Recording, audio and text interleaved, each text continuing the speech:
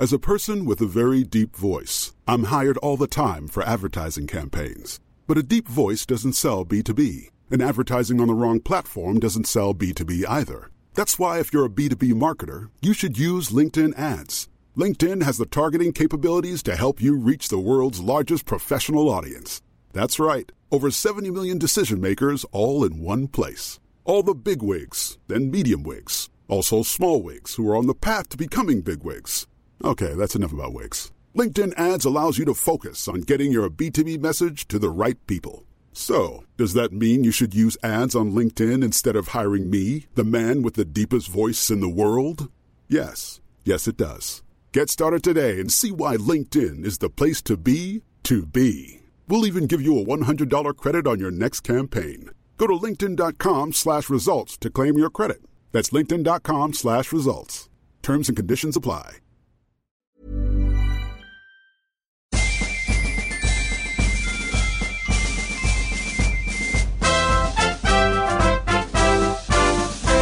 Patti Smith, you're a staple of New York City.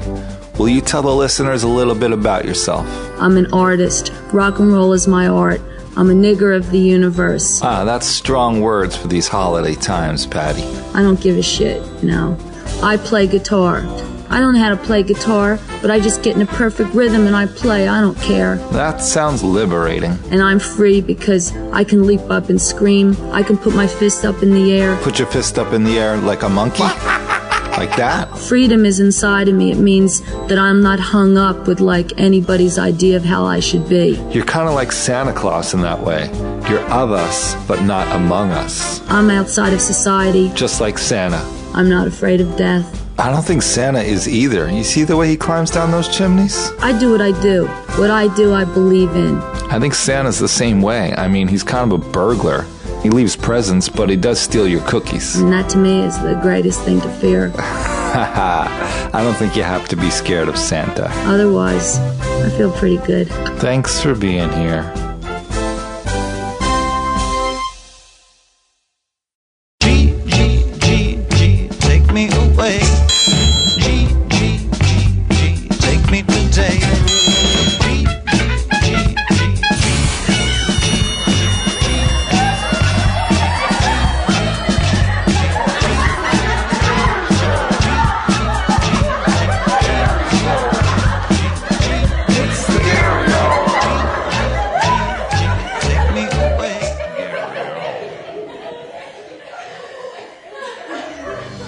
Welcome to episode 15. Yeah. This episode we have Mike Stuto. Mike's the owner and booker of legendary New York City music venue Brownies, now called Hi-Fi on Avenue A and 11th Street. Been there since 1989. We're going to hear some rock star stories. We're going to hear a lot of therapy stuff. We're going to hear how to keep your life interesting, because there's a lot of years in life. And you can't keep doing the same thing unless you really, really love it. It's hard to love the same thing for that long, though, as we're all learning. So I hope you enjoyed this episode as much as I did. It's my conversation with me, Matt Kaplan, and Mike Stuto.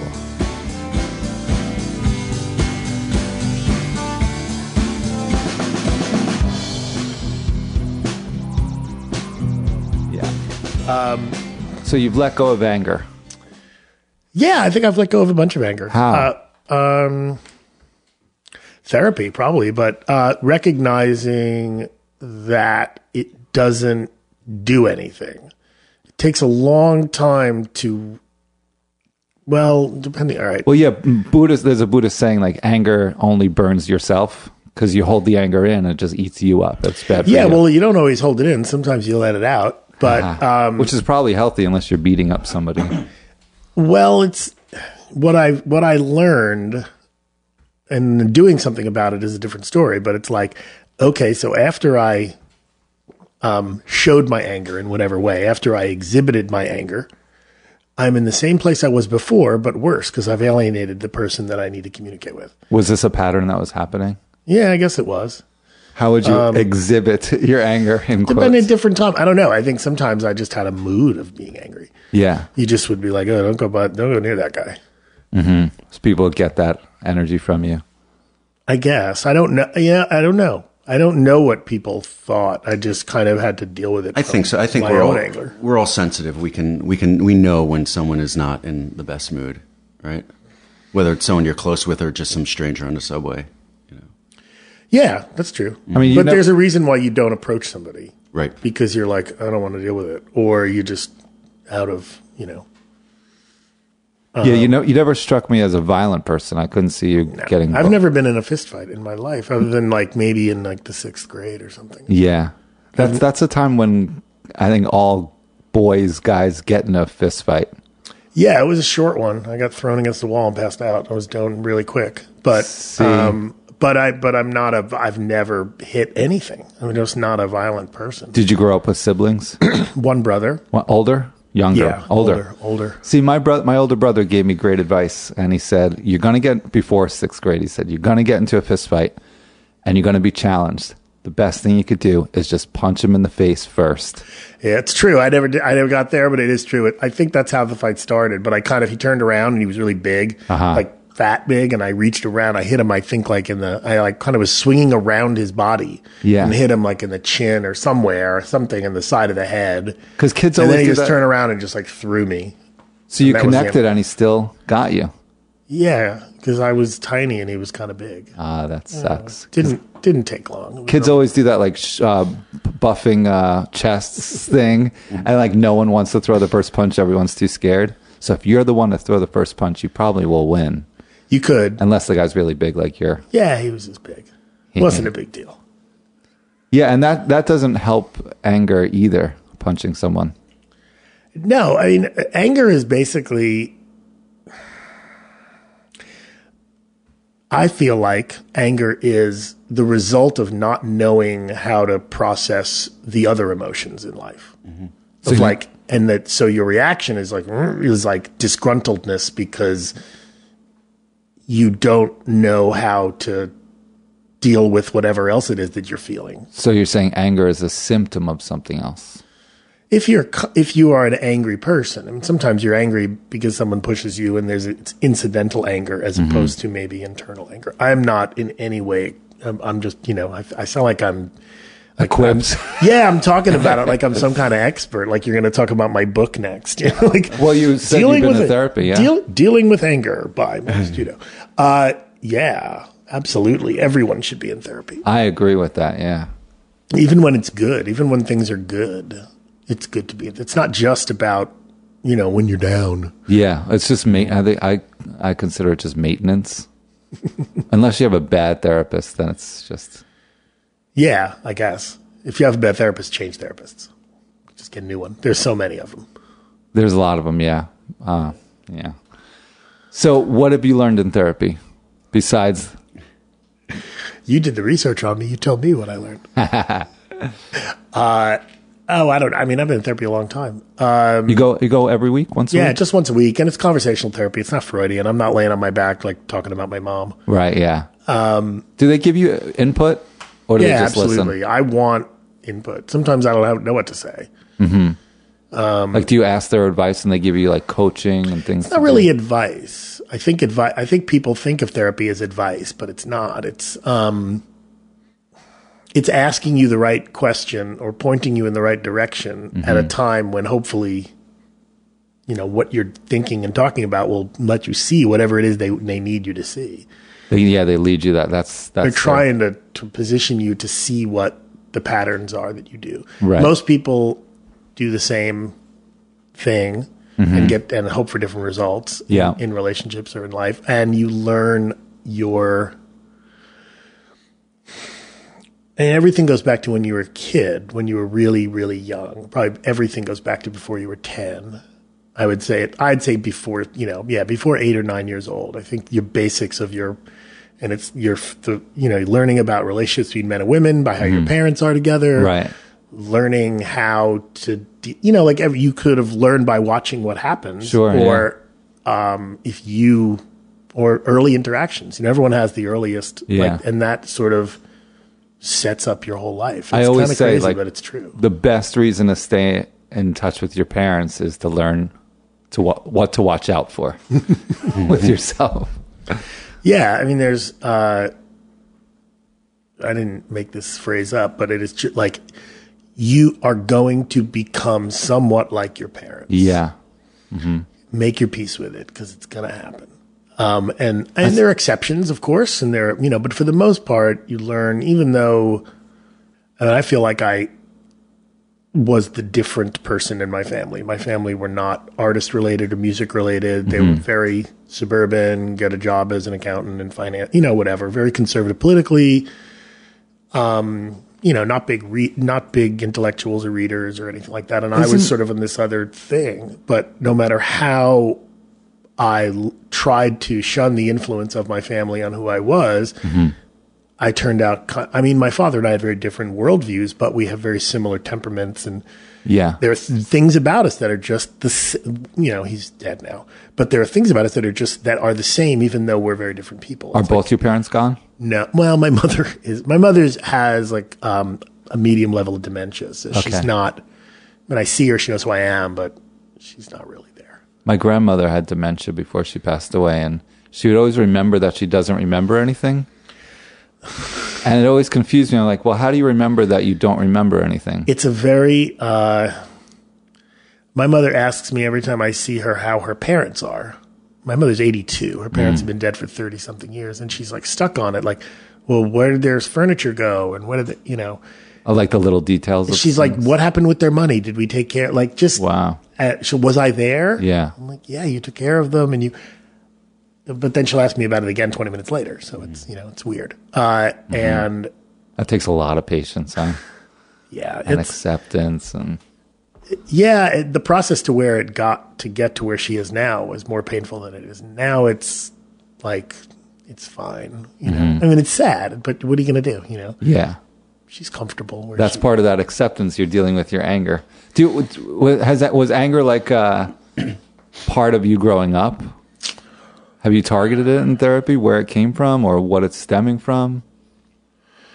No, not that much, because it isn't.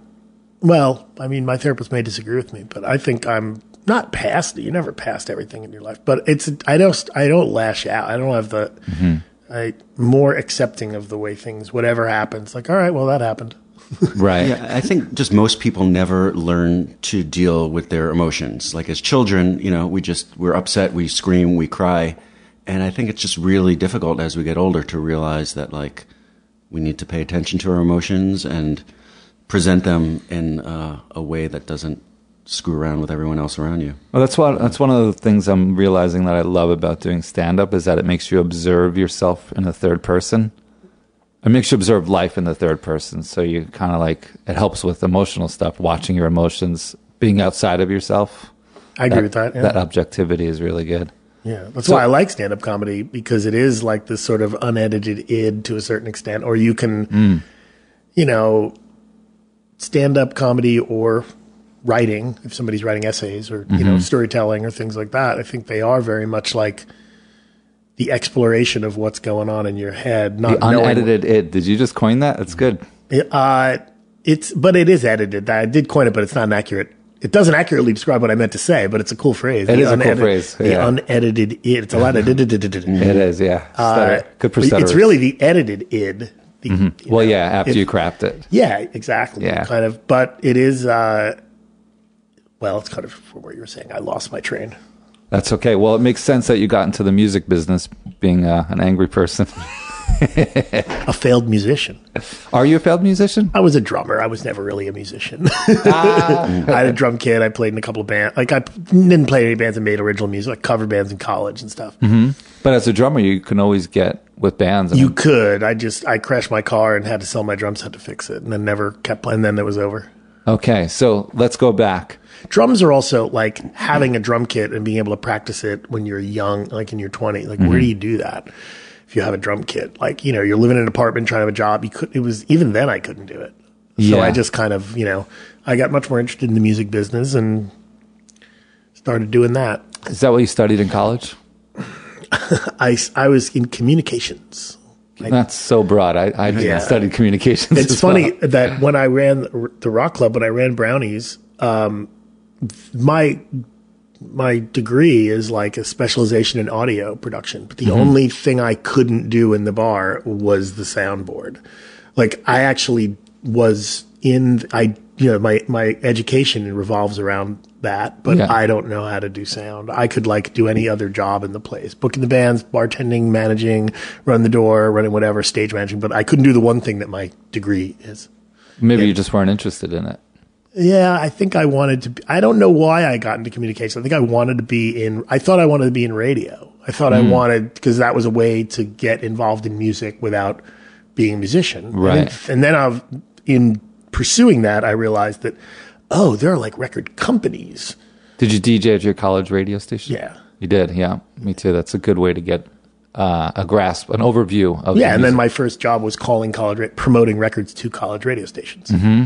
I would get on the phone and play this artist. Yeah. Using the phone, huh? That's old school. The phone, yes. That's how people used to try to get things done. It was the only way. Yeah. Fax was new. Mm-hmm. So you went from college DJ, and then that's when you realized, I think I want to be in the music industry. Well, I realized that I wouldn't have to move to some scrawny little town in the middle of nowhere and work for 1 to 8 in the morning for 6 years. Trying to avoid the day job? Well, I wouldn't have to do that. I wouldn't have to be a DJ in nowhere to get it was just like, that's not a career that pays much. It doesn't really have a future. Yeah. It didn't, I wasn't that into it when I realized what radio did. It was like, they're not really into music. I got to see what radio was. They're being told what to play most of the time. Yeah. It wasn't really a place for creativity. Yeah. Not everyone can be Howard Stern. Exactly. Yeah. So I did that for a while. Then so in college, what did you do after college? How did you get from college DJ to whatever happened next? And what did happen next? There you go. In college, I got an internship. I actually went to, I remember doing this in my summer after my first or second year of college. I went to the local library and got a New York City phone book and looked up every record company that I could think of, like the major labels and the whatever, mostly major labels. I didn't really know about independent rock at that point. And called them and asked to look to the college department and said, like, hi, I go to college. I want to be in the music business and I want to be an intern. Did you even know what part of the music business you wanted to be? I asked for college because I figured college radio was where a kid in college would get an internship there. Right. And ended up with an internship. And that's how I started. The first thing I did, I worked for some little company called Celluloid Records and counted records in a warehouse. They were like, you want to work for free? Yeah, you're hired. Yeah. It's kind of a no-brainer, right? Yeah, exactly. It was like, But it was, I met people in that internship that I still know. It was like 1987. Did they end up hiring you? No. They didn't have a job for me. But they helped get me a job. But I got a job in a mailroom. I had to was really, my dad loved that. Spent a ton of money putting me through college. Yeah. And then I got a job in a mailroom. That's the story of every college And he was just now. like, well, now it is. But at the time he was like, couldn't you get the mailroom job without the degree? I'm like, right. I don't know. I didn't know. Where did you go to college? Ithaca. Okay. You probably never used your degree. Ever. Never. Never once used it. I use what I learned in college, mostly in the sort of media criticism side of, I took a lot of courses in media ethics or understanding media or how, just the influence of media on public opinion, like that kind of thing. You learned stuff, but you never used the paper. No, not at all. But the stuff that I learned, it's gave me, I think, prepped me for cable news and the internet and how information flows and what to believe, what not to believe, how opinions are formed, how it gave me, I think I can consume news better than the average Joe. Yeah. It sounds like you studied communications. It's exactly what it is. It was communications. Yeah. I don't think I've ever used my degree either. I have a bachelor's degree. I don't think I've once used the piece of paper, but I do notice friends of mine that haven't gone to college. I feel like it taught me a discipline that most of my friends that didn't lack. Like just being in college, having to show up, having to do papers, having to take the exams. Yeah, it's sort of, I mean, everything. School in general, I think, is just there's certainly things to learn, and you do learn things, but most of what you learn is how to operate. You learn how to operate. Like, so if you... How to function with a diverse group of people. Yeah, exactly. How to function in the world. And it's a microcosm. The college is a microcosm of the world, but it's a very safe microcosm, isn't it? For the most part. Yeah. Until somebody shows up with a gun in class and starts killing everyone. That didn't happen when I was in college. No, it didn't happen when I was in college either. It's a new trend. I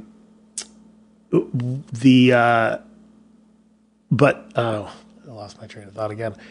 You're talking about the mailroom. Yeah, how you got in. What was your first real job in the music industry? First paying job? I worked for Thirsty Ear, which was at the time not a label. It was a marketing company, but they were the U.S. office for Beggar's Banquet Records. Okay. And I'd called college radio stations for them. Right, so you're doing college radio promo. And that kind of set me into the world. I just met, because I was at a really high-profile label. Everyone at the time, Beggar's Banquet was like, Bauhaus, Love and Rockets, Peter Murphy, Buffalo Tom, The Cult, The Charlatans, and a lot of other bands that nobody now remembers. That it was smaller bands, but we were like a hip label. You were breaking them. We were the Matador of 1985, 8 or 9 or whatever, which is a horrible way to put it. But we were like a hip label, English hip label that everyone wanted. So I was like a popular guy with all the college radio stations. Sure, and you're also around when indie labels started to actually make a footprint. Yeah, well, that era of indie labels, yes. There was, in America, there was definitely a whole thing of independent labels going on from the early 80s with, when SST started, and I'm going to kind of go off on my history. My history of indie rock is not going to be so good. Were the Pixies on an independent label? The Pixies were on 4AD in the UK. Well, that was the other thing. There were a lot of English and European independent labels that would license their stuff in America to majors. Right. And an independent label in the UK was a very different thing. The entire country is the size of New Jersey. So what it needed to much easier to conquer. Yeah, and there were national weekly music papers that were people bought. People went out and bought singles. It was just a different. It was a different thing. So, but you couldn't really at that time. Distribution was an enormous part of the music business at that time. Being able to get records into places where people could buy them, and a lot of indies had mail order was a big thing in independent. With it's indie almost rock and stuff. Totally opposite how it is now. Now anyone can make a recording at home and then upload it to iTunes and have world distribution. Yes. You're talking about a time when there were actual gatekeepers, and for people to have their music heard by other people, they physically had to have it manufactured and physically sent to someone's home or car. Yes. That's just like such an enormous difference than it is now. Yes, exactly. It's a world-changing. It's like distribution. Horse to car. Well, manufacturing and distribution were the two big expenses and problems. Yeah. It was like actually making the thing that you're going to sell, and then getting it to the person that wants to buy it. Physically getting it to them. But now you don't have to manufacture because you just have an MP3 and you duplicate it or whatever, WAV files or whatever it is.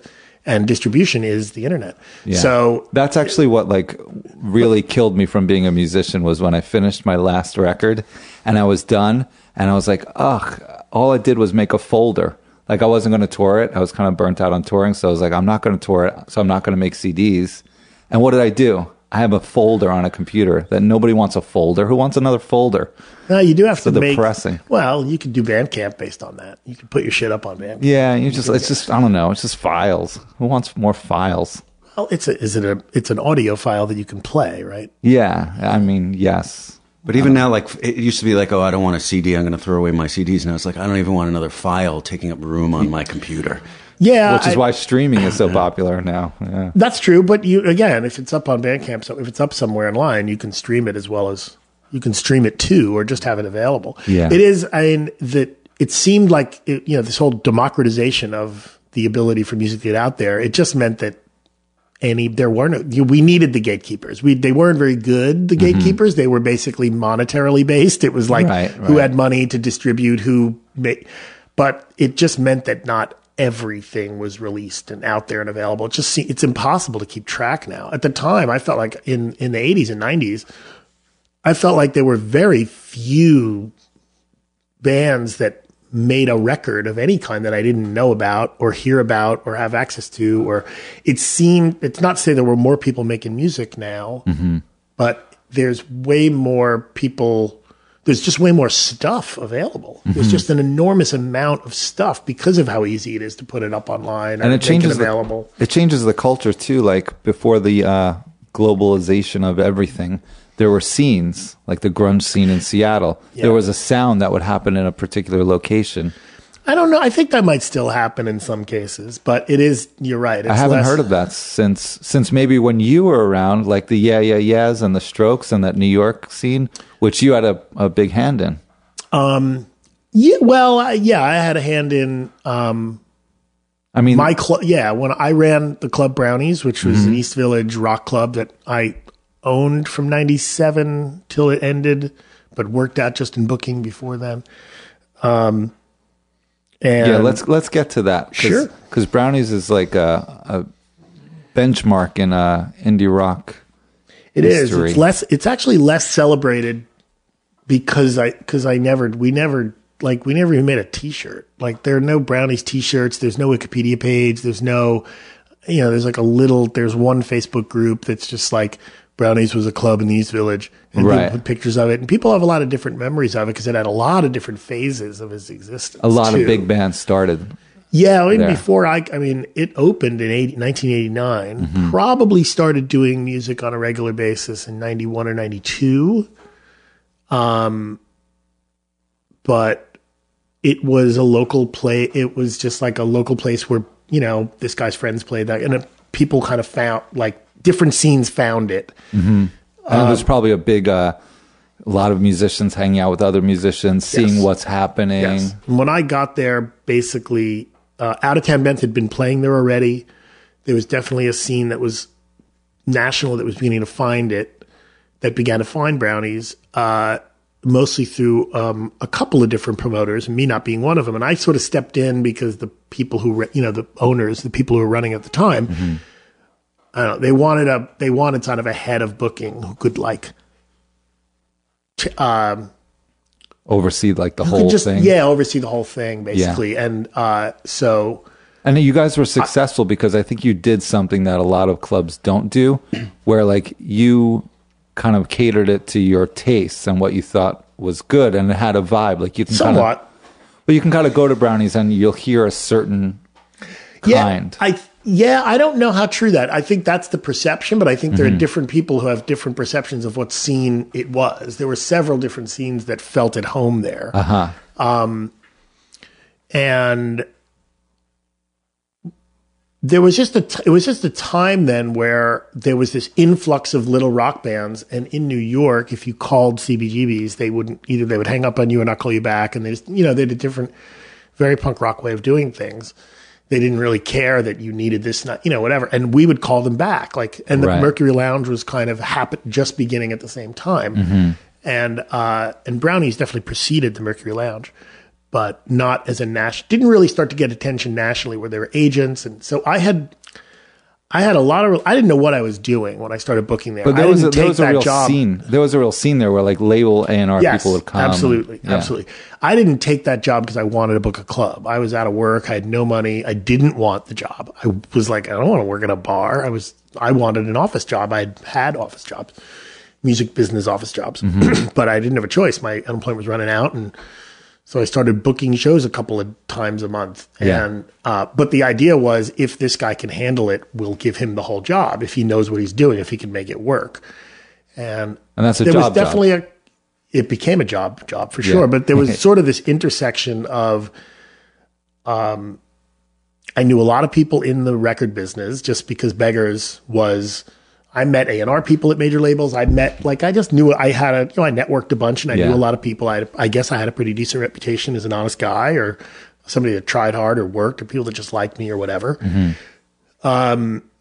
And in the early 90s, I got really into the indie rock, like the Simple Machine scene or like Merge, like all these little indie labels all over the country, Sub Pop, et cetera, et cetera. I was really into American indie rock and knew a lot of those bands. Yeah. And just because at that time, the people who were fans of the bands were peers of the bands. It was like, there was just a scene. Incestuous scene. Yeah, in a good way.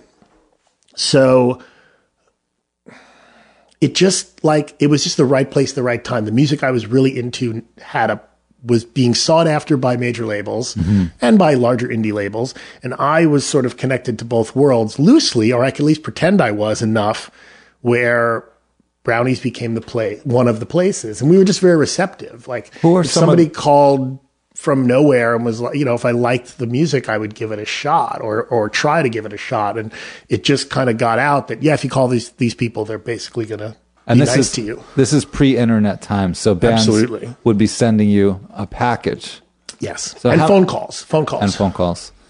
There's no like cell phones. Everything was landlines. So how would you hear their music? They'd have to mail it to me.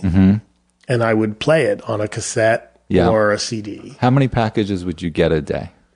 At the height of when it was really happening, like 95 to 98, 99, and that, whatever, you would get, 100 things a week.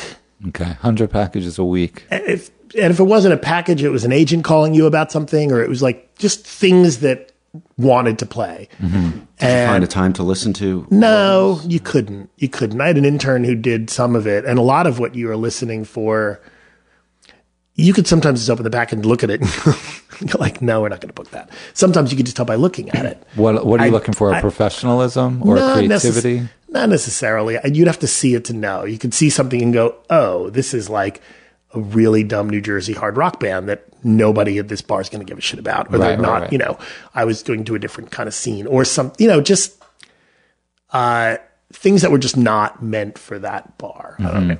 But for the most part, I like to treat Brownies as it was a vessel for whoever could bring 160 people out or 50 people or whatever. What bands did you book that you saw go on to international success? Oh, many. And I wasn't always the one that was I was the sort of figurehead and the main booking guy or the one who set policy, but Chris White and Eric Speck and Lisa Garrett and Will Langoff and a bunch of other people throughout time did a lot of the booking. Rachel Tanzer. Who are some of the bands that came through that you saw? So I'm trying to think. I always give out the same list, and then later I'm like, oh, I forgot. I always forget that happened or that happened because there's so many or things that I find out later. That's something like, oh, they played there. Like I didn't know that showcase happened. Like because it was just another band doing an 8:00 showcase for some label, and then 10 years later they're like, we played at your Idlewild played at Brownies during CMJ once, and I had no idea they played there. I know the Yeah-Yeah-Yeahs, the Yeah-Yeah-Yeahs, Interpol, the Strokes. The Strokes, not really, because their manager worked at the Mercury Lounge, and they did most of their small underplay. And they did play there a couple of times before anyone cared. And then they kind of blew up and they kind of got too big for us so quickly, and their manager booked the Mercury Lounge and was involved with Bowery Ballroom, so it was just a really logical, organic thing for them to just kind of blow up from there. It just never happened. Do you remember getting a package from a band that went on to be very big? I don't know. That's a good question. Not like something that I got and was like, no one knows what this is, and now it's a household name. Yeah. Not really. Most of that stuff either, or it would come to me through recommendations of other bands. That's what a lot of it was too, or just these guys played 2 shows in Brooklyn under this thing, or they played opening for this, and they sent you a tape and you put them on. You just had to be kind of, I don't know. It's so long ago. I don't remember exactly how we did it, but it is like, the stuff that's most recognized as being Brownies brought out, locally, Interpol, the Yeah-Yeah-Yeahs, Radio 4, Rapture. And when you saw these bands perform, Brownie's not a big place. Correct. Now, when you saw them, could you tell that they were going to be very popular? Sometimes you did. Sometimes you were. There were a lot of things I thought were going to be huge that weren't. So, you can go either way. Yeah.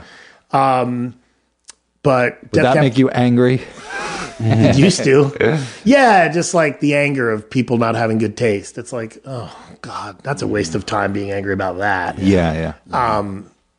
But Spoon, Death Cab for Cutie, Bright Eyes, My Morning Jacket, Not a Surf. Wow, they all played. They're probably like on one of their first few tours. Huh? Yeah. Any that I can't. And there's the whole like emo thing, like Brand New, Taking Back Sunday, and like a lot of that stuff was doing the Sunday all ages shows. Right. And I was not super into that scene. But tons of those bands that were huge played at Brownies. I know one of my favorites, Elliott Smith, played there. Elliott Smith, I often forget to mention Elliott. And he played there a bunch. Chris White, who was my booking partner at the time when that was happening, really brought him, befriended him, or either through his agent or his manager. I'm not remembering how it What era happened. Of his career was that? It was before, it was like before the first record, or just when the first record, after Heat Miser, and just when the first record was about to come out. Okay, so before the Oscar nomination. Oh, way before that. Yeah, no, we still Kill Rock Stars era. Okay. It was still, he actually opened for Mark Eitzel once. That's how he first played. Wow. I have to cough. That's what the water's for. Yeah, I know, but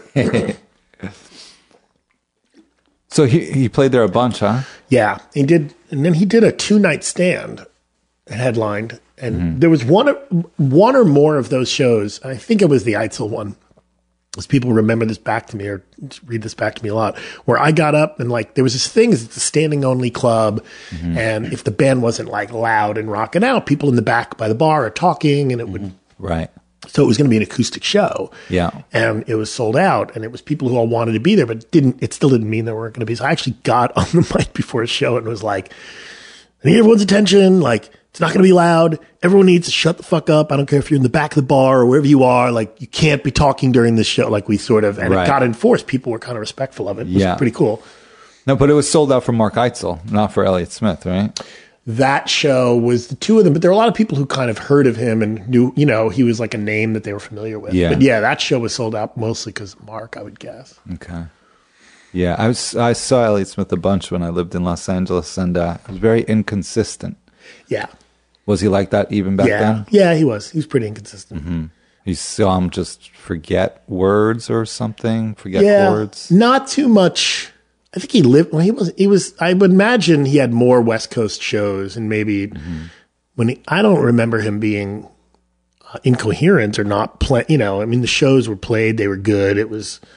He didn't like mess stuff up to my recollection. Yeah, I saw a painful show. They happen. Oh, someone like him definitely seems more likely. Someone struggling so much that Yeah. he would be inconsistent and have some painful shows. He couldn't even remember his own lyrics, and people would shout him out, and then he'd go, And this is later on? Yeah, this was at Sunset Junction, which is like a big outdoor festival. Yeah. Yeah. I was never, he came to the bar and hung out quite a bit, and I was very friendly with his agent and a couple of people around him, but I didn't know him very well.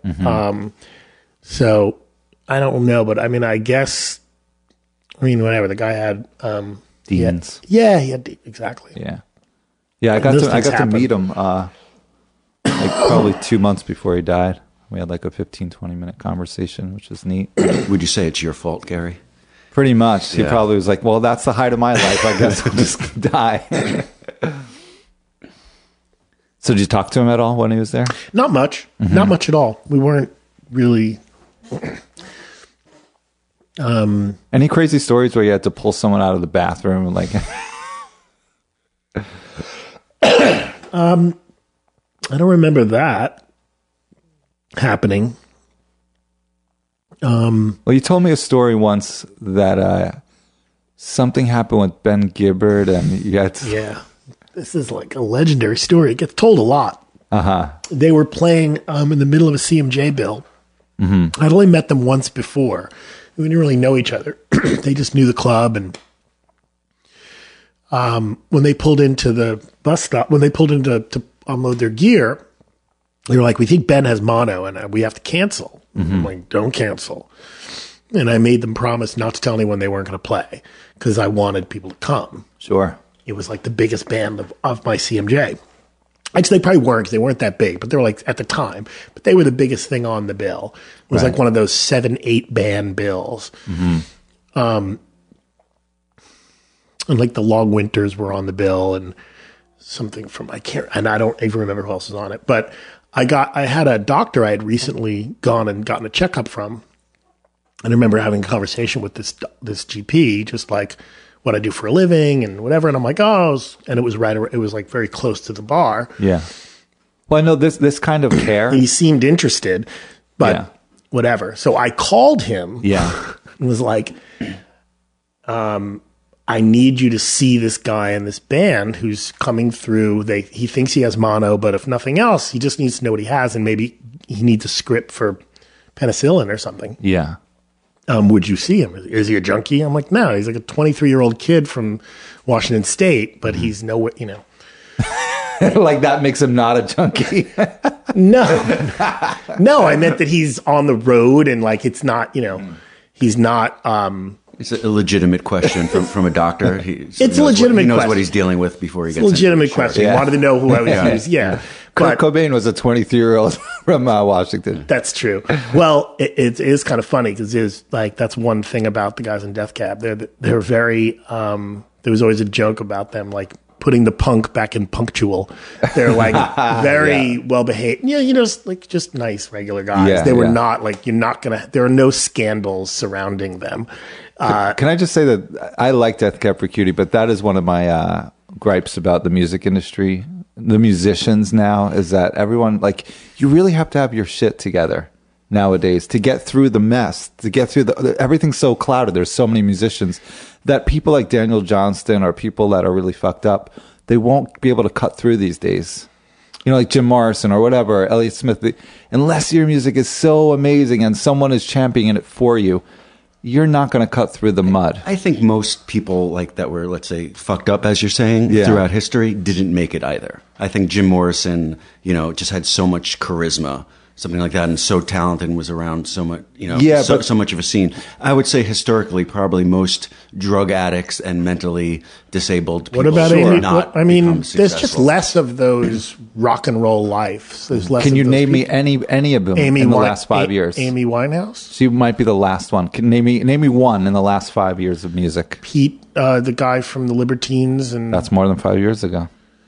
I'm telling you, the internet is changing. Well, the culture. 5 years is a pretty Whitney short. Houston, Michael Jackson. It's a pretty short period of time. 5 years. It's been happening now. It's happened. It does happen. There's less of it. Less of it. That's my theory. I think that there's an extent that because there's always been money behind it, but the stakes are so much higher that if they perceive that you're not together, right, maybe you're not going to get the same kind of corporate push because you're not going to be able to follow through. If you're going to be dead, you got to make a few records first for them to then exploit it, or I don't know.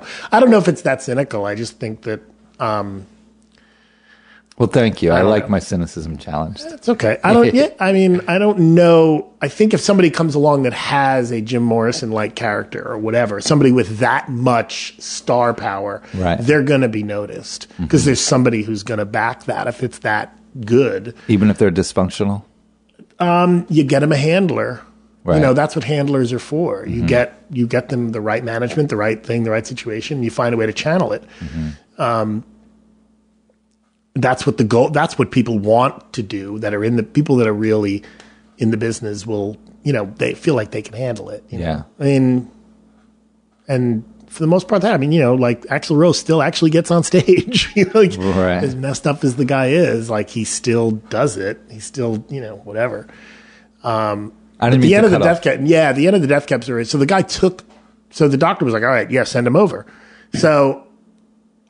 It turned out that he was trying to support like a vegan diet. He was trying to eat vegan on the road while drinking every night and eating in truck stops and not really eating. He's like, the doctor's like, you don't have mono, you have malnutrition, you're dying. Like you need to eat some food. Right. And, so it became kind of a laugh. Like they were calling him on the road, the collapsing vegan. Cause he couldn't stand up. Like he was so weak. It's like, well, you're drinking and partying till 2 a.m. and driving, not sleeping enough and eating like crap. Nothing like, chips and fucking Mountain Dew or whatever. I don't know what he was eating. Yeah. He's a very healthy guy. Truck these days. stop food. Truck stop food. Yeah. So we took him to my apartment. He slept on my futon and woke up 5 hours later and was like, I think I can play. And the show happened with him sitting on a chair, but the band played and he was sitting down for the whole set. But it was this traumatic day, this crazy thing. And then this like bitter, angry New York club guy like found them a doctor. Right. So, which was not what you'd expect to happen in New York City in 1995 or whatever it was. It was a little later. But get on stage, kid. You got to play. Yeah, or like, or just whatever. Just somebody who was heartless and didn't give a shit. Right. And so that sort of sparked a pretty good friendship between me and the band. And we're still, we're still friendly. I don't see them that often. They're not here very much, but we communicate and they're might have saved his super life. guys. Well, that's the thing. Like I've met his parents and they're like, and it's like, that's the guy that saved my son's life. It's like a really cool. They're really cool people. Did I miss it? What did the doctor do? Did he give him a shot of something, or just give him a bowl of pasta? I think he might have gave him he might have given him like a B12. I don't remember exactly what he did, but he just basically he asked him questions. He looked at him. He checked his vitals or whatever he checked, and he's like, "You don't have anything. You're just like you haven't eaten." Like he probably said, "What have you been eating?" And the guy was like, Frito. I don't know. I don't know what the conversation was. Right. But the result was you're going to be fine. You just have to put nutrition into your system. Yeah. Well, that's actually which is a very doctor. Yeah, exactly. And it's also just funny. It is very much something that somebody in their early 20s is going to do. Like you just think of yourself as invincible, and you don't think like the idea of like, I'm drinking and I'm not eating anything. Yeah. And that wonder why I'm sick. I've never had a doctor ask me about my diet, which I always think is a red flag. Yeah. Well, you look like you have a pill. decent metabolism. You're a thin guy. You look pretty in shape. Yeah, but if you're whatever sick you're and you're eating's going working. I do actually eat healthy. That's my health insurance. Fair enough. Yeah. But the doctor's I've never still like if I am sick, what did you eat? What are you eating? What is your diet? Like that seems like it would be the first question, but for some reason It should be, yeah. Yeah. A lot of doctors don't. But they'll prescribe something. Well, after they check your blood and do all the whatever. They're infuriating. Yeah, they are. But everything's infuriating. Is that doctor you mentioned still practicing? Maybe we should send Gary there. I don't know.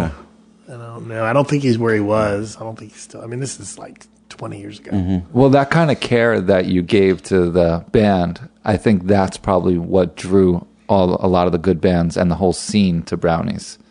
Is that you cared for the bands and there was like actual care and love put into it, There was. We definitely had a mission. And I felt it was a mission. It was a mission. It was like to provide an atmosphere for stuff that doesn't have a lot of places to play and doing bills that are true to what that stuff is, or, putting bands together on bills that seem the right fit together. So try to keep people around for more than one show. And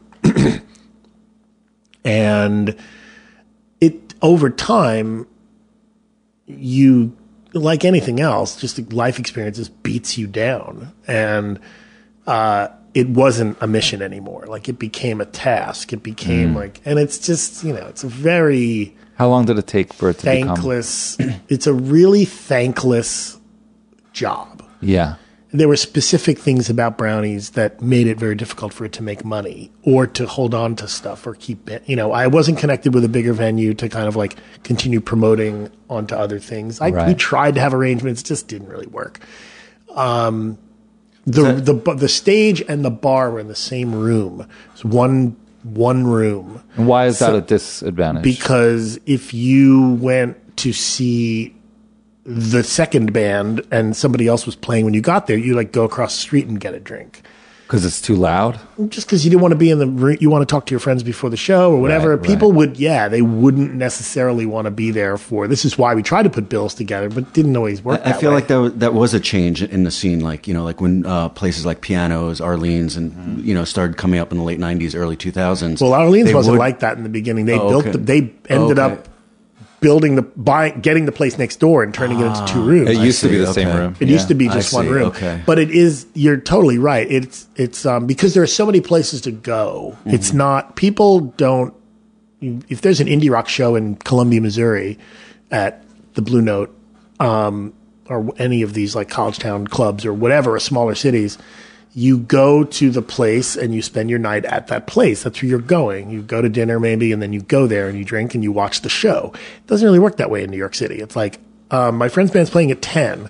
We're going to eat. We're going to go to dinner at 8, and then we're going to go get a drink at this bar, and then we'll walk over and see the band, and then we'll leave. Right. And you'd have people who would, I brought them to the neighborhood to see a show, but they spent their money in multiple places because I didn't have that other room. If you go to the Mercury Lounge, if you want to talk to your friends during a Mercury Lounge gig, you just go out to the main bar and you're still giving them their money. In Brownie's case, you went across the street or around the corner to one of the other Namebury bars. Like, let's come back and we'll just go get a drink around the corner and come back in a half hour. If we were busy, it was very hard to get a drink.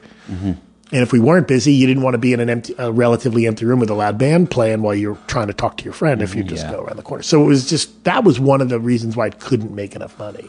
Was also the scene moving south to like Lower East Side? That's later. Hippier. Okay. That's later. I think that started in the late 2000s to become, Below Houston was pretty big in 2002, 3, 4, in the early 2000s. When Brownie's closed in 2002. Why did you close it? For just that reason. It didn't make enough money, and it became, I didn't like doing it anymore. It was just like, why am I doing this? How long had you been doing it?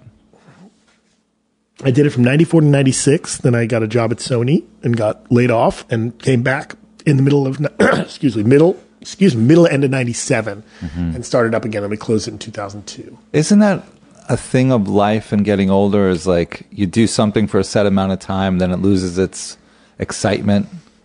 Well, I think if you're looking for that kind of fulfillment from your work as opposed to from your life, it presents challenges for you to keep your work interesting. And it didn't really, we couldn't move on to bigger things. It was difficult to move on to bigger things. But it sounds like it wasn't only just a business decision. It was also like a life decision of like, all right, I'm kind of over booking these bands, and like you've been there, done that kind of thing. You needed to do something new. Yeah, that was the idea. The idea was that Hi-Fi would make the same money as Brownies, but I would have more time to do something else. But then Hi-Fi made a lot more money than Brownies. Made a lot more money, and I didn't have to do anything else because I had enough income running just that one bar. People were there to drink, not to see bands. The bar was open for 12 hours, not 4. So it just was a better thing. So Brownies came to an end. You decided to bring it to an end at 2002, and then you decided to change the name and do some remodeling. Yes, we completely blew out the stage, and for the longest time, Hi-Fi was just one room as well. It wasn't the way it is today, where there's 2 spaces. It was just one room. It had a pool table. It had these like red booths, and it was kind of gaudy looking and weird. It was the original Hi-Fi? Yeah, from 2002 to 2000. Head over to Hulu this March, where our new shows and movies will keep you streaming all month long. Catch the award-winning movie Poor Things, starring Emma Stone, Mark Ruffalo, and Willem Dafoe. Check out the new documentary, Freaknik, The Wildest Party Never Told, about the iconic Atlanta Street Party.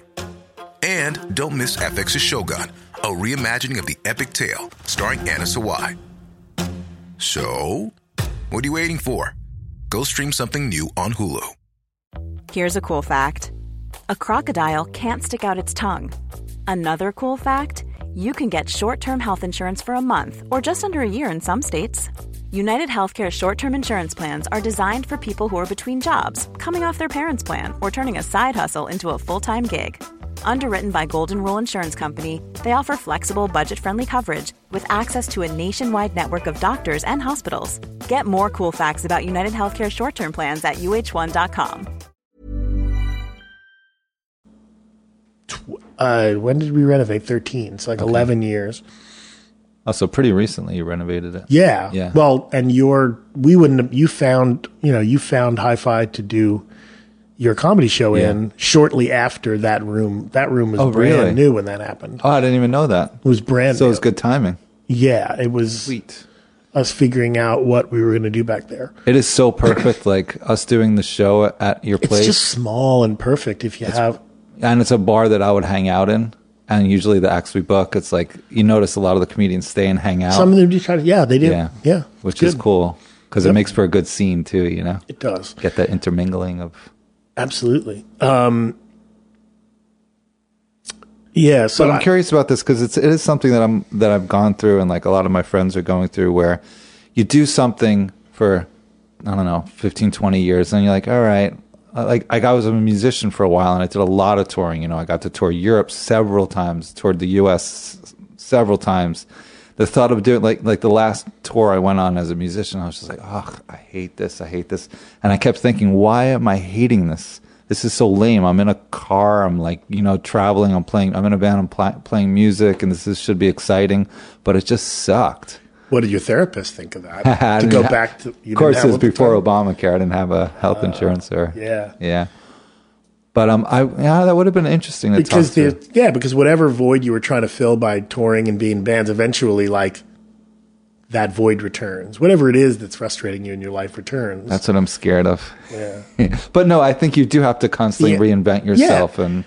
Some people don't. I've felt that way about myself for a long time. You're like, oh yeah, I'm going to keep doing this forever and doing this forever. But it never really turns out that way. You need life changes. You do, but not everyone does. A lot of people just sort of, you know, they find their fit and they just move on, you know, whatever. Either they're not looking for that kind of fulfillment from what they do 20, 50 hours a week, or they get their life fulfillment from family and from having kids and from things outside of their job. Right. You know, as a guy who's always had a job that defined who I was, I kind of am attracted to the idea of not having a job that defines who I, like just having work for somebody else. I haven't worked for anybody. I haven't worked for another person since 1997. You think the grass is greener on that side? I do understand it's a grass is greener thing where it's not, but it's attractive. The idea of like being able to leave work and not have it follow me out the door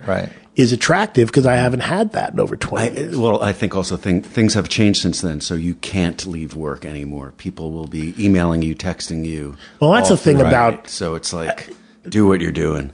That's the thing where I don't know how much of this part of it works for this podcast because I don't want to tell people I'm thinking about getting out of New York City because I'm not, but I am. I don't know if I want to. Well, you've been in New York City for a while. I've lived in the Lower East Side and East Village since 1989. Okay. And before that, I was in Bergen County, New Jersey, which is where I went to grade school and high school and lived with my parents through college. So you've seen a lot of changes in the East Village. Yeah, tons of it. But it's all, you know, I'm 49 next week. So happy birthday. Thank you. You seem a lot younger than that. Thank you. Yeah. There's a lot of things that change just because you're not the same person you were when you were 35 or when you were 25 or when you were whatever, where you just, okay, I want different things now. You know what? I've recently realized, thank goodness for that, right? Like if our mind didn't change, it would be like Groundhog's Day. Everything would be the same thing over and over. But what you're saying about how hard it is for people, it's what you have to do. Well, all right, I should say it's just, I've been really blessed for the past 20 years in that I have lived exclusively off of half of one bar's income. Like I own half of this business and it has been my income for a long time. And I've managed to and have a pretty leisurely day-to-day lifestyle in New York City where people generally have to work 2 jobs and, you know, whatever. I walk to work 10 blocks away from my apartment. But you can't really do it anymore. You can't. It's not. You need to make so much more money now to live here comfortably. And also the older you get, the more comfort you want. Right. And it's not worth it. It's almost not worth it. I could see why there's a lot of people who are just not enchanted with what it means to be here anymore. It's like, it's not. You're speaking for other people, but I feel like you're speaking for yourself. I am definitely speaking for myself. Yeah. There's a point where it's like, okay, why am I here? Right. Why am I in this city? And I don't know anything else, and I love it here. And I think I would admit the thing that I would, and I wouldn't move to, I'm not going to go to another city. Right. You know? You ever go upstate to Hudson Valley? Yeah, I love the Hudson Valley. My folks had a house in Saugerties for a while, so I kind of know that area pretty well, and I could see that. It'd be cool. Maybe you could do like part-time here, part-time there. Maybe. I don't know what I'm going to do. Yeah. I mean, I've got... But you're feeling a life change coming? Yeah, I think so. It's exciting. It's scary, too, Yeah. when you're almost 50. But I also have a very different... Most of my friends, most of my peers have either a mortgage or family or both. Kids, wife support, kids put through school, whatever. I have none of that. Freedom. And my needs financially are not really that much. I know. I don't have the kind of ambition I had when I was 25 to, I'm not looking to own $1 billion. I'm just like, I'm probably going to work till I'm 70, 20 more years. Like, how do I get through the next 20 years in a similar, in a similar amount of work as I did the last 20 years by just, like having a relatively leisurely existence? Can't do it in New York City anymore. What are your goals right now? I mean, do you have any goals besides something? I'd like to be in a relationship. I'd like to get married. But goals, not. I don't know that I have any goals. To be in inner peace. Yeah, that's a good goal. You have rent control where you live, I imagine. Stabilized. Stabilized. Yeah. What does that mean? It means it goes up, just doesn't go up very much. It goes like limited, 1% a year, 2% a year, like different. I feel like that could be a blessing and a curse because people that have that, they feel like, I can't move. I have this great deal. Yes. I definitely couldn't afford anywhere else in New York City that would be worth. I mean, if I moved further out into the boroughs and had a cheaper apartment, going back and forth into Manhattan, I would spend all that money. Time and money. Yeah, so it wouldn't matter. Yeah. If you could make it work where you could have a place outside of the city and live in both places, is that something you would do if it was financially possible? Yeah, I guess so. It's my dream. I'd love to do that. I just really, I'll be honest, I don't want to work anymore. And I'm trying to figure out how to. Who does? I'm trying to figure out how to get through with as little of that as I have to. And the funny part, I don't mind work. Like, I enjoy managing a bar and I enjoy what I do. The thing is that there's 24 hours in a day and we can only sleep a certain amount. So we have to deal with these hours that we're awake. I could sleep an enormous amount. No more than 10, 11 hours, right? If I had to, I think I could. Well, let's say. Can you pull a 12-hour? Yeah, I could definitely. That's still 12 hours of awake time you have to deal with. Yeah, but in that 12 hours doesn't include like the getting up, the shower, the crap, the breakfast, the like 3 checking meals. your email. That's nice, yeah, you don't need much. The day can go by quickly. It can. I don't goals. Not really. Honestly, I don't have goals that are concrete. I want to achieve this or achieve that. My goals at this point are very, I mean, it sounds cheesy, but inner peace is my goal. My goal is to be happy, to be blessed, feel content, to be in touch with what I'm doing. Or, it's, life is not about where you end up. It's about the journey throughout it. And I'm past the halfway mark at 49. Chances are I'm not going to live to 98. So that's a heavy thought. Yeah, it's cool. I mean, it is what it is. I can't do anything about it. It is, and I'm pretty happy with what I've done. Like, I don't know. It sounds so like I'm not really I'm not Zen, but I do have some of that. I don't do yoga. I'm not a Buddhist. I'm not any of those things. I belong to any club. You don't seem stressed out about it, and that's great. I think the other thing is like I'm terrified of dying, but maybe that, sure. But I'm saying of what you're going to do with the second half of your life. You seem like I will figure this out. Well, I do have some financial flexibility. I did save a little bit of money, so I can. But it's more a matter of like you're right, and I am trying to figure out what I want to do with the next half of my life, and it's more a matter of, and you generally, I think you sort of apply until life things hit you that change you. Like oh my God, I've got a kid, I've got to do this, or oh my God, I got a mortgage, I have to do this. None of those things have really entered my life. So to some extent, I have the same approach I've always had to getting a job and doing this and doing that. And it's like, wait a minute. The plan when I was 25, I can't have the same plan now, can I? At 49, I'm going to be the same as I was when no. Well, then what do you want to do? I don't know. Mm-hmm. And so what I want to do, I want to get a big RV and just drive around the country and just see everything. I'd love road tripping around the country. So what I want is a leisurely lifestyle to do whatever. I don't want to accumulate a bunch of things and money. I want to accumulate experiences and time and have the piece to be able to do it. So how do you do that and make money? How do you earn? I don't know. I think in the way we're saying, like, let's say over the last 20 years, things have changed a lot. Over the next 20, it'll be 10 times that amount. So who knows what's going to come your way, all of our ways, what possibilities. You might be able to make a nice living by driving around in an RV somehow. That'd be awesome. But I like this idea of finding something new because it's something that I've gone through when, switching from music to comedy and, trying to make different part of my life different, keep life fresh. It's hard to keep doing the same thing over and over. Well, if you like what you do, it's fine. It depends on where you're getting your fulfillment in life from. If you're getting it from, I don't have anything other than my work. Mm-hmm. So my identity has always been my job. Mm-hmm. I've almost always been defined by it. So where are you in the relationship canon of things? I'm not in one. Mm-hmm. I haven't been in any really long-term good ones. No, I feel like that's a New York City thing. It's just hard. There's just so many distractions and so many people. And yeah, I'm really bad at knowing how to approach women, how to, I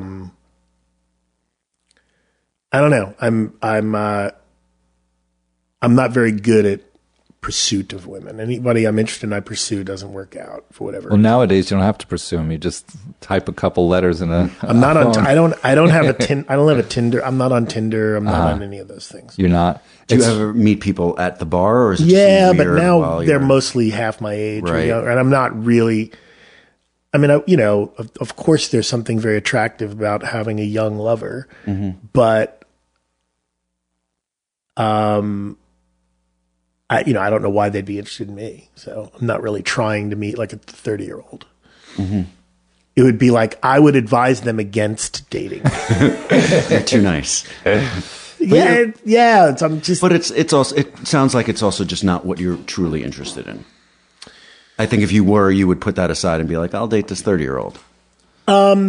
Yeah, but or I don't want to put words in your mouth, maybe. No, I think that's it, but at the end of the day, like, it can be embarrassing to say, but I just don't have any game. Like, I'm not a.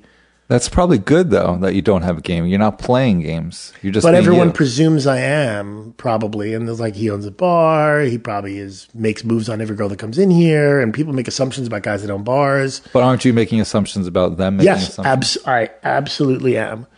I am. Yeah. And so I'm not good at being the forward, or it's not that I've never done it. I do, but I'm really bad at being forward. You're shy. I think I'm afraid. I think I'm like afraid of rejection. Well, then this is the era for you, because with these apps, you don't have to put yourself out there. It's true. I remember you'd have to call, and your voice would be shaky on the phone. Nowadays, you're just a couple typed letters. It doesn't even matter anymore. Guys don't have to put themselves out. Modern romance. It's true. You don't have to put yourself out. There's an app now, Bumble. I know you're not using any of these, but if you were interested, and you go on, and the girl has to make the first move. You show that you like each other, but ultimately the girl needs to approach you. Have you tried that, Matt? I just recently. Really? It, yeah. How is it going? How many days has it been? No, how many days? 3 days or something like that. I just started, but it's interesting. I've mostly only dated women that have pursued me because I'm not, which means I don't date that many women. But for whatever reason, any women that pursue me are just not what I want. They're just not. They never turn out to be somebody I'm interested in, and so. And what does your therapist say about this? Oh, we try to talk about it all the time. I'm like, I don't want to talk about that. Really? You don't want to talk about that with your therapist? Well, sometimes I do, but it's. Do you ever get attracted to your therapist? No. Never? No. She's just not. She's an older woman. Okay. Kind of. Maybe you need a hotter therapist. That's how I pick my therapist. Is it really? Yeah, I go online. You go online and look at their pictures? Look at their pictures on Psychology Today. I'm not sure you're doing this right. Is that why my therapist kicked me out last time? But did you like drop trow in the middle of the session? Or like, No, but I do to have make a moment. allusion to like, could I kiss you? She told me, she goes, "You're so soothing." And then right when she said that, I kind of like looked at the curve of her leg and I got really attracted in the moment. I was like, all right, well, what's going on? It was very confusing. No, I'm not attracted to my therapist. Relationships are hard, you know? Yeah, but for me, it's not that relationships are hard. It's getting past the initial ass sniffing part of attraction that I'm not good at. And why I'm not good at the ass sniffing part either, but I'm not. But you know what I mean? It's like this. I don't, and it's this really like personal confessional. I don't know how to court. Yeah.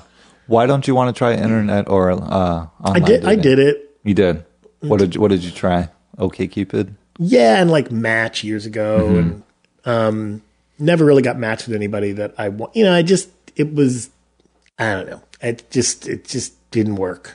But I think the way people are dating is constantly changing, where maybe, I don't know, when it first started, there was a lot of filling out forms and interests and likes and all that. You spend all that time and then you match. But then I think people realize that none of that shit matters. And the Tinder just breaks it down to, I like your face, you know, and a couple of words about the person. So then you can kind of like see, oh, they look interesting enough. It's basically the equivalent of picking somebody up in a bar because it's the exactly same thing. Yeah. Yeah. It's the sober, safer way. You really don't have to put yourself out there. Yeah. You know, no shaky legs walking up to the girl. But I think even when you are engaging with someone, I know this is completely a cliche, but you just got to be yourself. Yeah. Clearly, you're a nice guy. You're a real person. And I think people respond to that. And I think most women, at least the women that any of us would want to date, would prefer someone awkward and weird instead of having this big game going on. Yeah, I'm not the most confident guy in the world, I guess, when it comes to that. I don't know. But you own a cool bar. I do. Yeah. Awesome. That's game. You got game. You just put that in your Tinder profile. I own a bar, bitches. That's right. So Avenue A and 11th Street. Avenue A and 11th Street. Hi-Fi. Hi-Fi. You've been going into that bar for a long time. For a very long time. How has that area changed?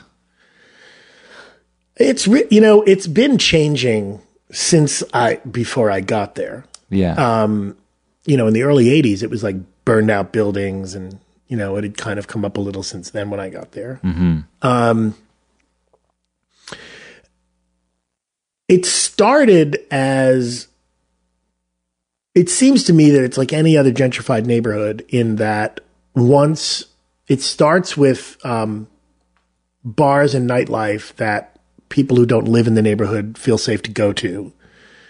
It gets inhabited by younger, arty people. Right.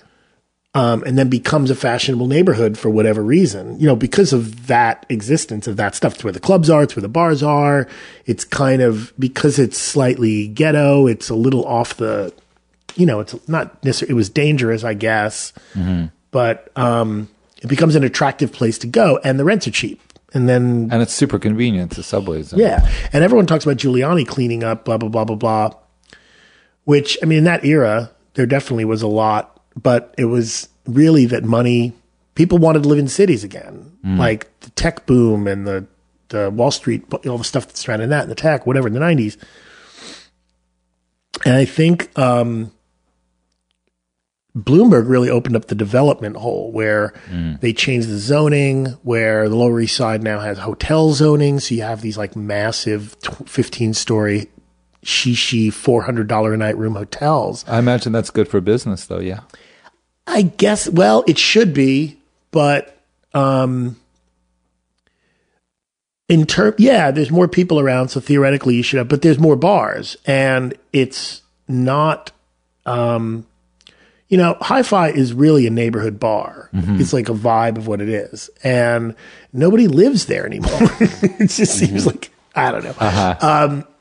No, that's not true, but it attracts a certain kind of person. Well, but what's happened with the development is that the people who live in that neighborhood now are all, there's no artist living in that neighborhood.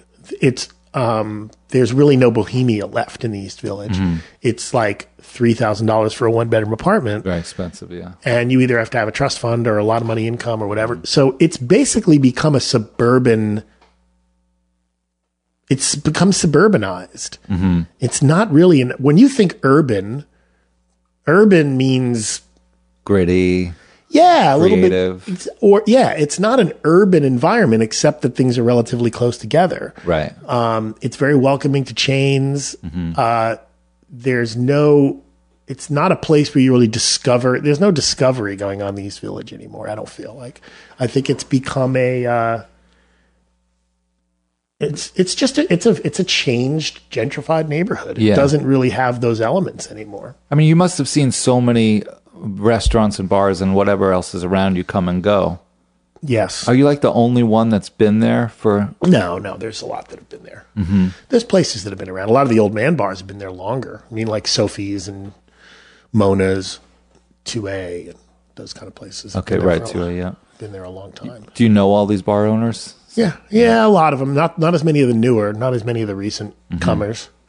And it's also a culture now, the kids that go out, it's just different kinds of people that go out in that neighborhood than used to go out. And a lot more of them, they're not interested in going to a place and being like turned on to some other interesting environment. They want to go and hear pop songs that they can sing along to. It's not I don't know. It's less, I don't know how to say it except that it's just it's not urban. It's a very suburban, safe, type of vibe and experience. It's just you're feeling like they're they want food too. Like a lot more kids that are partying now, they want to go to a place where they can have food and drink. And I have a lot of parties that we get called about and then we don't book it because I'm like, oh, we don't have a kitchen, but you can bring catering in, and then we never hear from them again. So it's a lot more. It's less gritty. I don't know how to put it. I mean, it's hard for me because it's like I'm not really hip to the vibe of the generation that hangs out in the neighborhood, but I don't want to I don't know how to say it without it sounding disparaging, but I don't mean to disparage any people just because they don't have my life experience. I mean, if you're 25 years old, the East Village was never a dangerous place. Right. Since when you were 15, it was like safe. So it's just I can't really blame people for the people who live in this neighborhood. It's like, well, this is where we live and we have this apartment. Well, I think that's a cultural shift in general of I think digital technology, people are less open. People don't wonder as much. If you're curious about something, you can just punch it up on your phone. Yeah. And if you're in any kind of, if you're in your 20s and you are looking for edgy stuff, or you're whatever you would call a hipster, I hate that phrase, but if you're sort of looking for you came here from another city or another part of the country and you're here to pursue your dreams, not to get, I shouldn't put it this way, but whatever. You're here to live your 20s in an urban environment, right, to find yourself. And that's what we were doing. I didn't have a career path. My career path got kind of derailed, and you just end up poor, hanging out in the same bar every night, meeting people, and you go through this growing experience. That's not, these kids have their careers full intact. They move into the city with a 6-figure job, and good for them. I don't mean it's like, but it's just a different. They're looking for different experiences, but you can find that stuff with East Village. It's just not in the East Village. It's out here. It's out in Bushwick and in parts of South Williamsburg and I'm sure in Park Slope or Bed-Stuy or further out. Actually, it's not really in Park Slope anymore, and it's not really in Williamsburg itself anymore, but it kind of goes out. But I feel like the development of the city as being a place for wealthy people has made working in the city more. So you have more office jobs because it's all kind of technology jobs and stuff that are here. So the young people who live in this city define what its nightlife is and what its stuff is. It's always been a very diversified nightlife. There's always been safe nightlife and dirty nightlife and clean and good. There's always been everything here. And I think that's still the case. It's just that it's not all in the same place as it was. So, I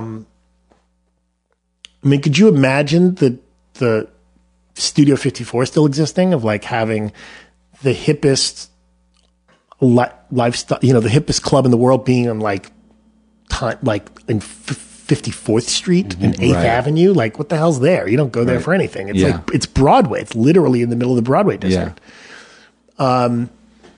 Or the China Club was like a place to go, and it was like up in the upper 70s. So there's always been stuff all over the city. Just now, the East Village, it's not really a very adventurous nightlife neighborhood. It's like what the Upper East Side was in the 80s, or maybe Chelsea. I kind of wonder if the whole culture is less adventurous. I mean, like before you had everything at your fingertips, you can kind of just go and look and be like, oh, this place looks interesting, let's go check it out. And now you might just be like, oh, let's see what's on Yelp. You can right, instead of just walking into the place and buying a beer to see what it's like, you click on some random person's Yelp review. Yeah, and you get a prescribed opinion already. Yeah, a shame. Yeah, it is. I guess that's true. I'm trying to think of what I used to do. Yeah, I used to do what I would do when I was trying to think of what I would do when I went to another city and I visited a city before the internet, and how I would find the neighborhood I wanted to hang out in. I would just wander around. It was when I was living in Los Angeles. But didn't you pick a neighborhood first to wander in? Yeah, absolutely. So how did you find, I wandered into Brownies one time, and I didn't even know I had heard of it. But I was just walking by and I heard music and I was like, oh, what's this? And I walked in and Quasi was playing in your club Brownies. Wow. And I was like, Quasi, I knew Quasi. And I'm like, I can't believe I just stumbled on this. It was so cool. That's pretty awesome. Yeah. They played there a bunch of times. I love Quasi. Great. Actually, I would either go to a bookstore or find someone. I would go and find the travel book for that city, like the Foders or whatever, and look through it enough to be like, or if I'm in the city, find the free weekly, whatever the free weekly is. Right. And that's going to kind of tell you where places are. Right. A general area. Yeah, a general area of like the description of, oh, this is where the hipster this is where this is. And then you'd kind of go to that neighborhood, and then I would just sort of circle around and try to find a place to go to. Yeah. So I would pick neighborhoods based on either the record store or the live music club, like where the punk rock club was in town. And it used to mostly was in like the other side of the tracks kind of part of the city. It's so much more fun wandering into a place or just discovering it than knowing it's there and going to it. Yeah. It just adds a whole different But it seems like you can do it now, but you can see too much about what it is. You can virtually find where to go. Oh, yeah. But you end up knowing too much in the opinion. Yeah, there's too many opinions out already. Yelp is a joke. It's such a joke. Yeah. Well, businesses can buy Yelp reviews too, so everyone should know that it's not totally honest. It's just my problem with Yelp in terms of what you get. I mean, anyone who reads a thing that's, these ridiculously horrible reviews that are clearly based on the person being an idiot. Right. But there's some that are like, I remember getting a review of Hi-Fi, and this is when I realized like I can't even cope with reading them anymore. There's a lot. We got some good reviews too, but there was one. It was just like, basically the person was like, I don't like this kind of bar. What was how they started, and they were like, however they described what it was. It's like, well, then why are you reviewing this kind of bar? Who are you helping? It would be like me being a vegetarian and then reviewing Peter Luger and being like, I don't like this food. It's a way to make it about you. Yes. Yeah. It's kind of, it's about them and it's not about the place. It's like, I went there and my husband wanted his steak cooked extra charred and they wouldn't. And it's like, whoa. I think also most people don't, if they just have a good overall experience, they're not going to review it. If they just went into Hi-Fi, they hung out with some friends and had some drinks and they enjoyed themselves, they're not going to say anything. And the people who have these like Yelp profiles where they like review everything they do, if you really were good at that, or if you were able to, It's like, just because you had a lot of experiences doesn't mean you know how to communicate what's important about them to other people. Right. Like, there's something about reviewing, and You got to be a good writer, good yeah, communicator. you have to have an appreciation to do it well. I understand the notion of like, hey, this had a lot of people liked it, a lot of people dug it, or whatever. But I mean, it's worse, and it's all kinds of journalism has gotten this way. I mean, it's food journalism, or it's like travel journalism, or all of it has kind of gotten. There's no professionalism in anything anymore. And because you don't have to pay, because publications have less money, and they don't want to pay writers. I mean, music publications are like the worst, like the music journalism of today. It's like, try to find somebody who knows how to write about music. It's impossible. There are just so many bad ones. I think in the case of a Yelp review for a bar, also the writer was drunk at the time. Would you read like a movie review, like, oh, I went to see the new Star Wars completely drunk? You wouldn't read that review. Yeah, it's true. Yeah, there are these, it's just, like, also when you're reviewing a place, you go there several times and you review it. If you're a food reviewer, you go to a restaurant, you don't go there once and then review the place. You go a couple of times, you're trying to, now I understand that's not what Yelp is, that they're not trying to be that, but people are going to consume those reviews in the same way they were consuming a review of something at somebody who knew what they were doing when they were writing about these things. Right. So it just has a quality of it. Yelp reviews have a quality of it of like the whiny, annoying consumer. Mm-hmm. If you were really good enough at this, you'd be able to write it for a living. You'd be able to do this. Like, you're just an amateur schmuck who just wants to spread their good taste. It's like, just because anyone can voice their opinion doesn't mean they should. But at the same time, we all know that person who we ask, like, hey, where would you go to dinner if you wanted this? Because they are a connoisseur of that. And those people, they're great. And if that's all Yelp was, it might be cool, but it's not what Yelp is. Yeah, and food's so subjective anyway, It is. It's true. Yeah. So you've done so much cool stuff. I mean, Brownies, like, you must have seen, you really kind of formed all the kids that came through there, not only the bands, but the people that went there. Like, you're like a life-forming thing for them. Does that give you satisfaction at the end of the night? Yeah, it absolutely does. I would be lying if I said that I didn't enjoy it when people, said nice things about their experience at Brownies. Yeah. That they saw bands there, or they remember it, or this, that. And yeah, it's great. I mean, even my personal experience of just stumbling into that Quasi show, it was, I think I caught like the last two songs, and then people emptied out, and I spoke to Sam Coombs, the singer, and I was like really enchanted by one of his pedals. And I ended up getting that pedal, and I used it for a few years. Yeah. No, it was... That's all directly related to you. It's... no, it was really satisfying playing that role of a gatekeeper to some extent, but giving a certain genre or level of music or certain kinds of bands that I liked...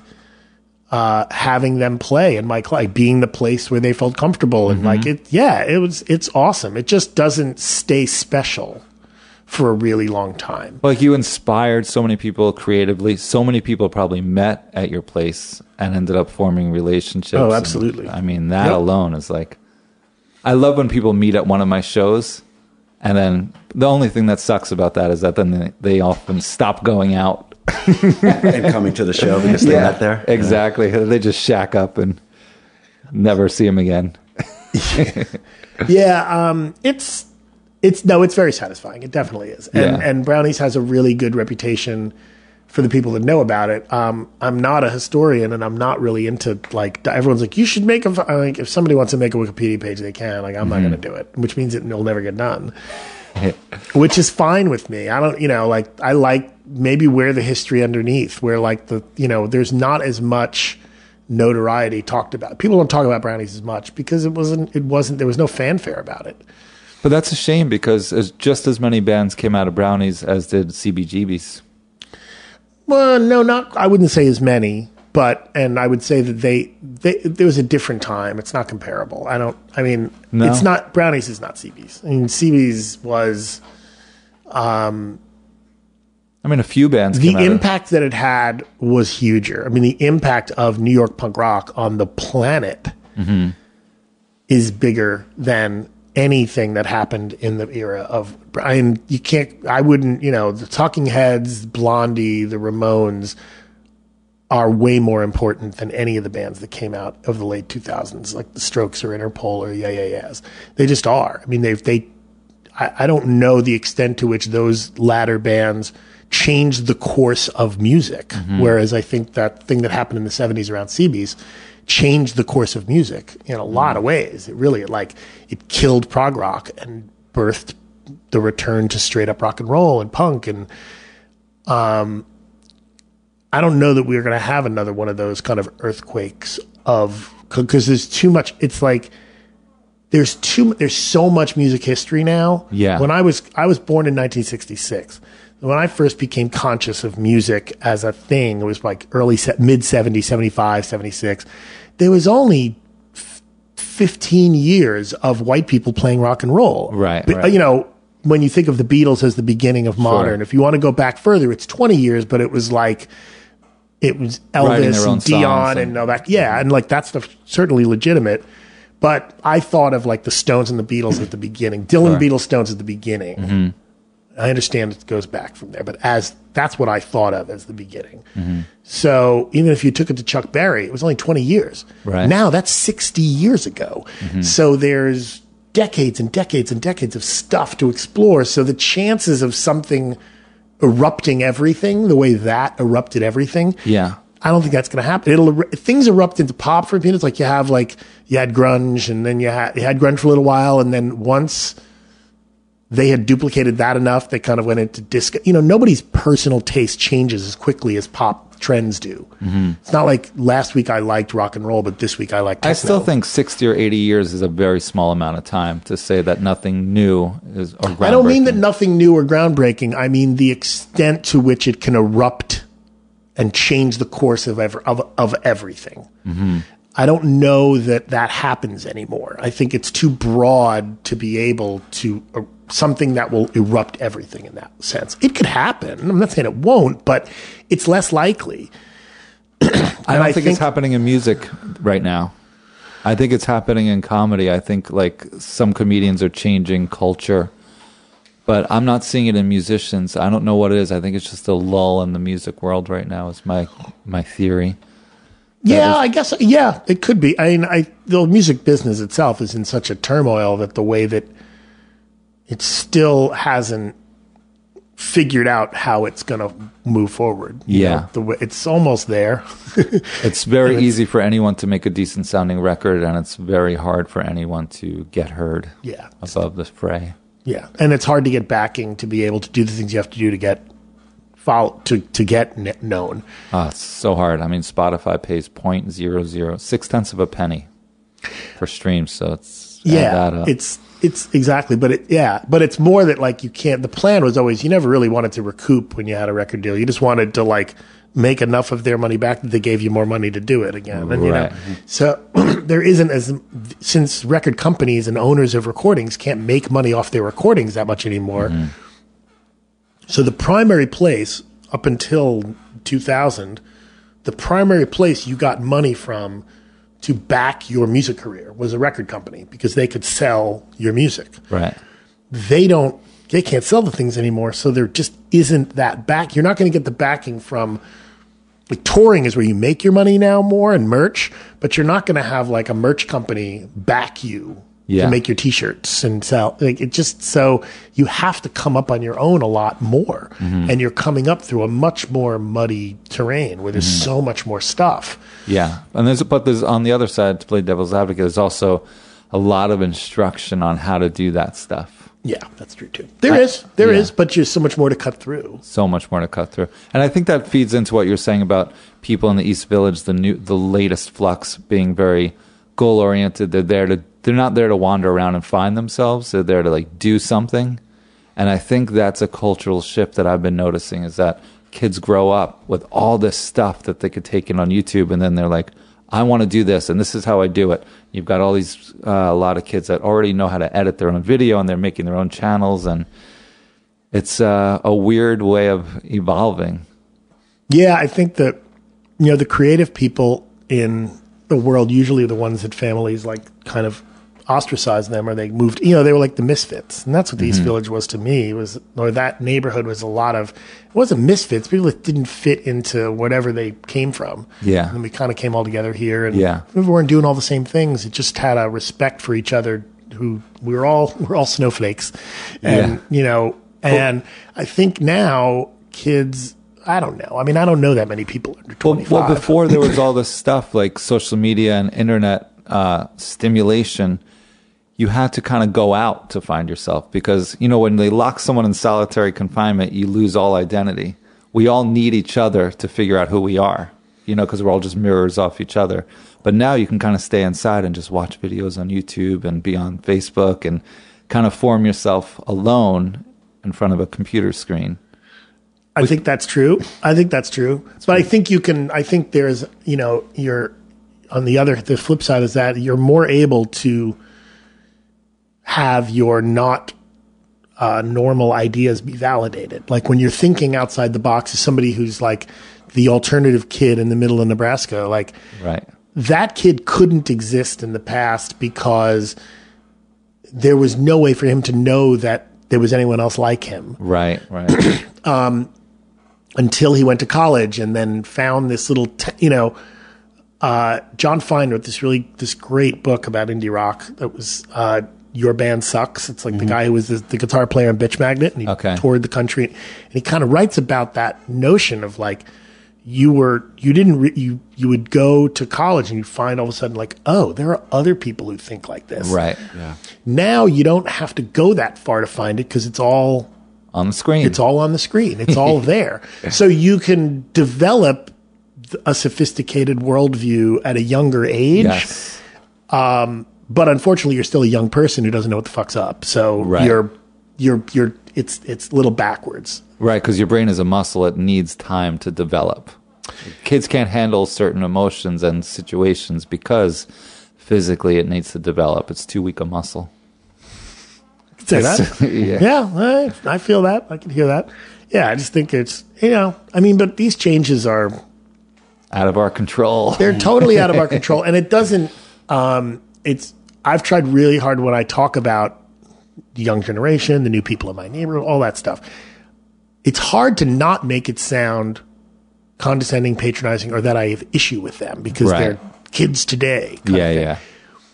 And I don't. I mean, I feel that sense of things are changing and I'm no longer the target of advertisers, so therefore I'm the older guy. Like you're sort of outside of the... I don't think it came across like you were angry or crotchety at all. No, but but thank you. Yeah. But I think that there is... I'm sure I did, but... but it's important, I think, to remember that, there's a feeling of, as you get older, the world slips away from you. Sure. Your understanding of how things are supposed to be kind of get redefined by another generation. That's why people are like kids today. That's what that's all about. Yeah. It's like resentment of young people.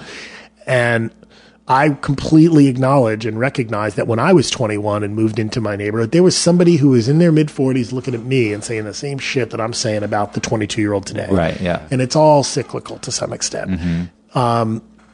I would argue that it's all capitalism based, and because every musician, popular musician and TV show and movie, it's all in that 18 to 35 demographic. Well, there's a point where advertising doesn't, I'm going to guess that today's advertising is really branding. It's not like, here's a product that is good and will do a job for you. Mm-hmm. And it will make you feel better, or it will do whatever. It's going to clean your floor well. It's mostly lifestyle and brand advertising.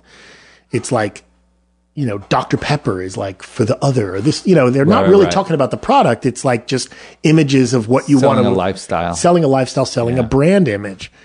That's what Apple did so well with the iPod. They did. This young, hip exactly. earbud. I forgot why I was saying that. What were you saying right before that? Oh, how when you get older, you're not in that. Right. And I think that lifestyle advertising, I think after a certain age, it stops working on you because like I look at those things and I'm like, you laugh at them. You kind of laugh at it to an extent because you're out of the age group that it's being targeted to. You're not moldable anymore. Well, now like the Cadillac ads are like they put Led Zeppelin in a Cadillac ad, or there are things geared toward my age group, but they're not really geared toward me because I'm not buying a Cadillac. Yeah. And I think that. And you're also young at heart for your age, so there's probably no. Yeah.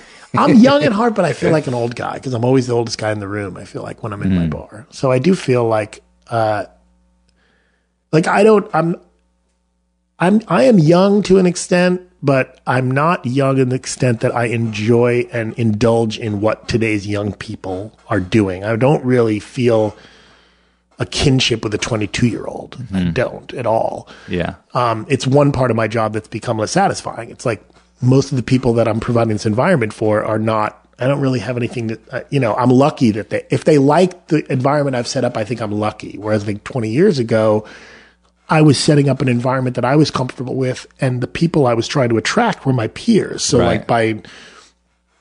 with Brownies, by putting bills together that are having booking policy and having other people put bills together with me or whatever, I was providing, like, what would I want this bill to be? And I would create for me, and it just worked. That's becoming less and less possible to do because what I want is not what a 22-year-old wants, and that's okay. But you are still playing good music that you would listen to yourself and displaying great albums on your wall, and people seem to be happy with that of all ages. Yeah, they do. I would say not as much.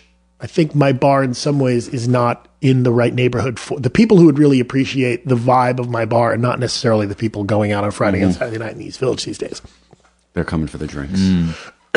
Yeah.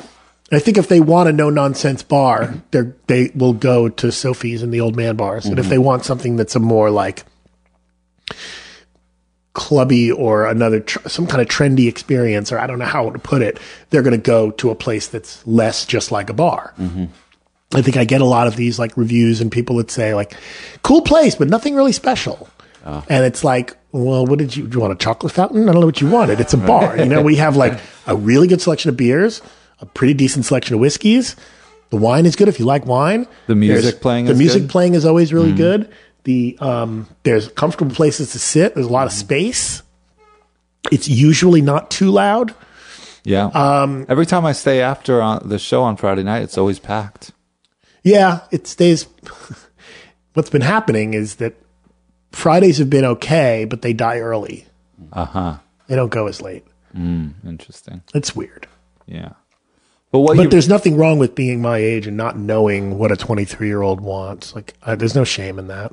Well, in a way, it's that's healthy, actually. Yeah. It might be a little creepy if you knew too much about what a 22-year-old was into. But it also keeps life interesting, And I'm excited for you. You've done a lot of cool shit, and you have a lot of cool stuff coming ahead. I hope so. Yeah, I think so. And you've done a great service. Like, you should feel good about the service you've provided for thousands of people. I do. I'm proud of what I've really I've found a really amazing niche in life. And I've never really had to have a soul crushing job.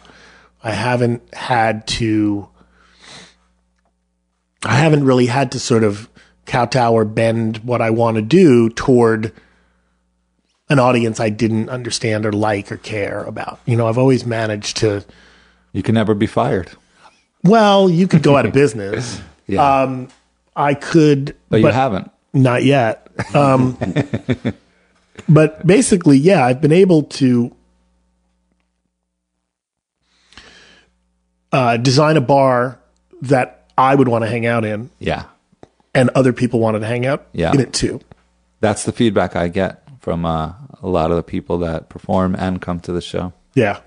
And it matters to me that the people who, and I've gotten this from you guys and from others, now that I'm back in the doing events stuff, whether it's musicians or comedy or readings, like I get a lot from people like that. I'm always there when there's an event, and I want the experience of the performers and or the producers of the event to be good. I want them to feel like they had they had an environment to do their thing. Yeah. Which was very much what I felt at Brownies. I wanted this, I wanted the monitors to be good and the state, whatever. Yeah. I wanted the experience to be, it was like, I respect that this is your thing, whatever. And I think everyone gets that. They feel the TLC that's put in. Yeah, I think so. I mean, I don't have the resources to give everyone free shit, but people don't drink as much as they used to too when they're older. It's a slightly older crowd in our bar for the most part, and they don't drink as much as the 24-year-olds. So I can't I can't give away as much as I'd like to give away, but that's what I think what sells the place to me is just, it wasn't devised in a board meeting or in somebody who was like, this is what's happening now.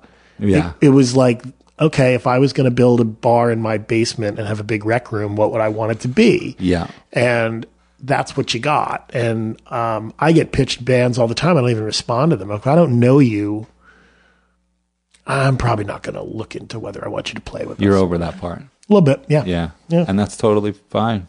Yeah, no, it's good. Yeah. We have to keep evolving as people to keep life interesting.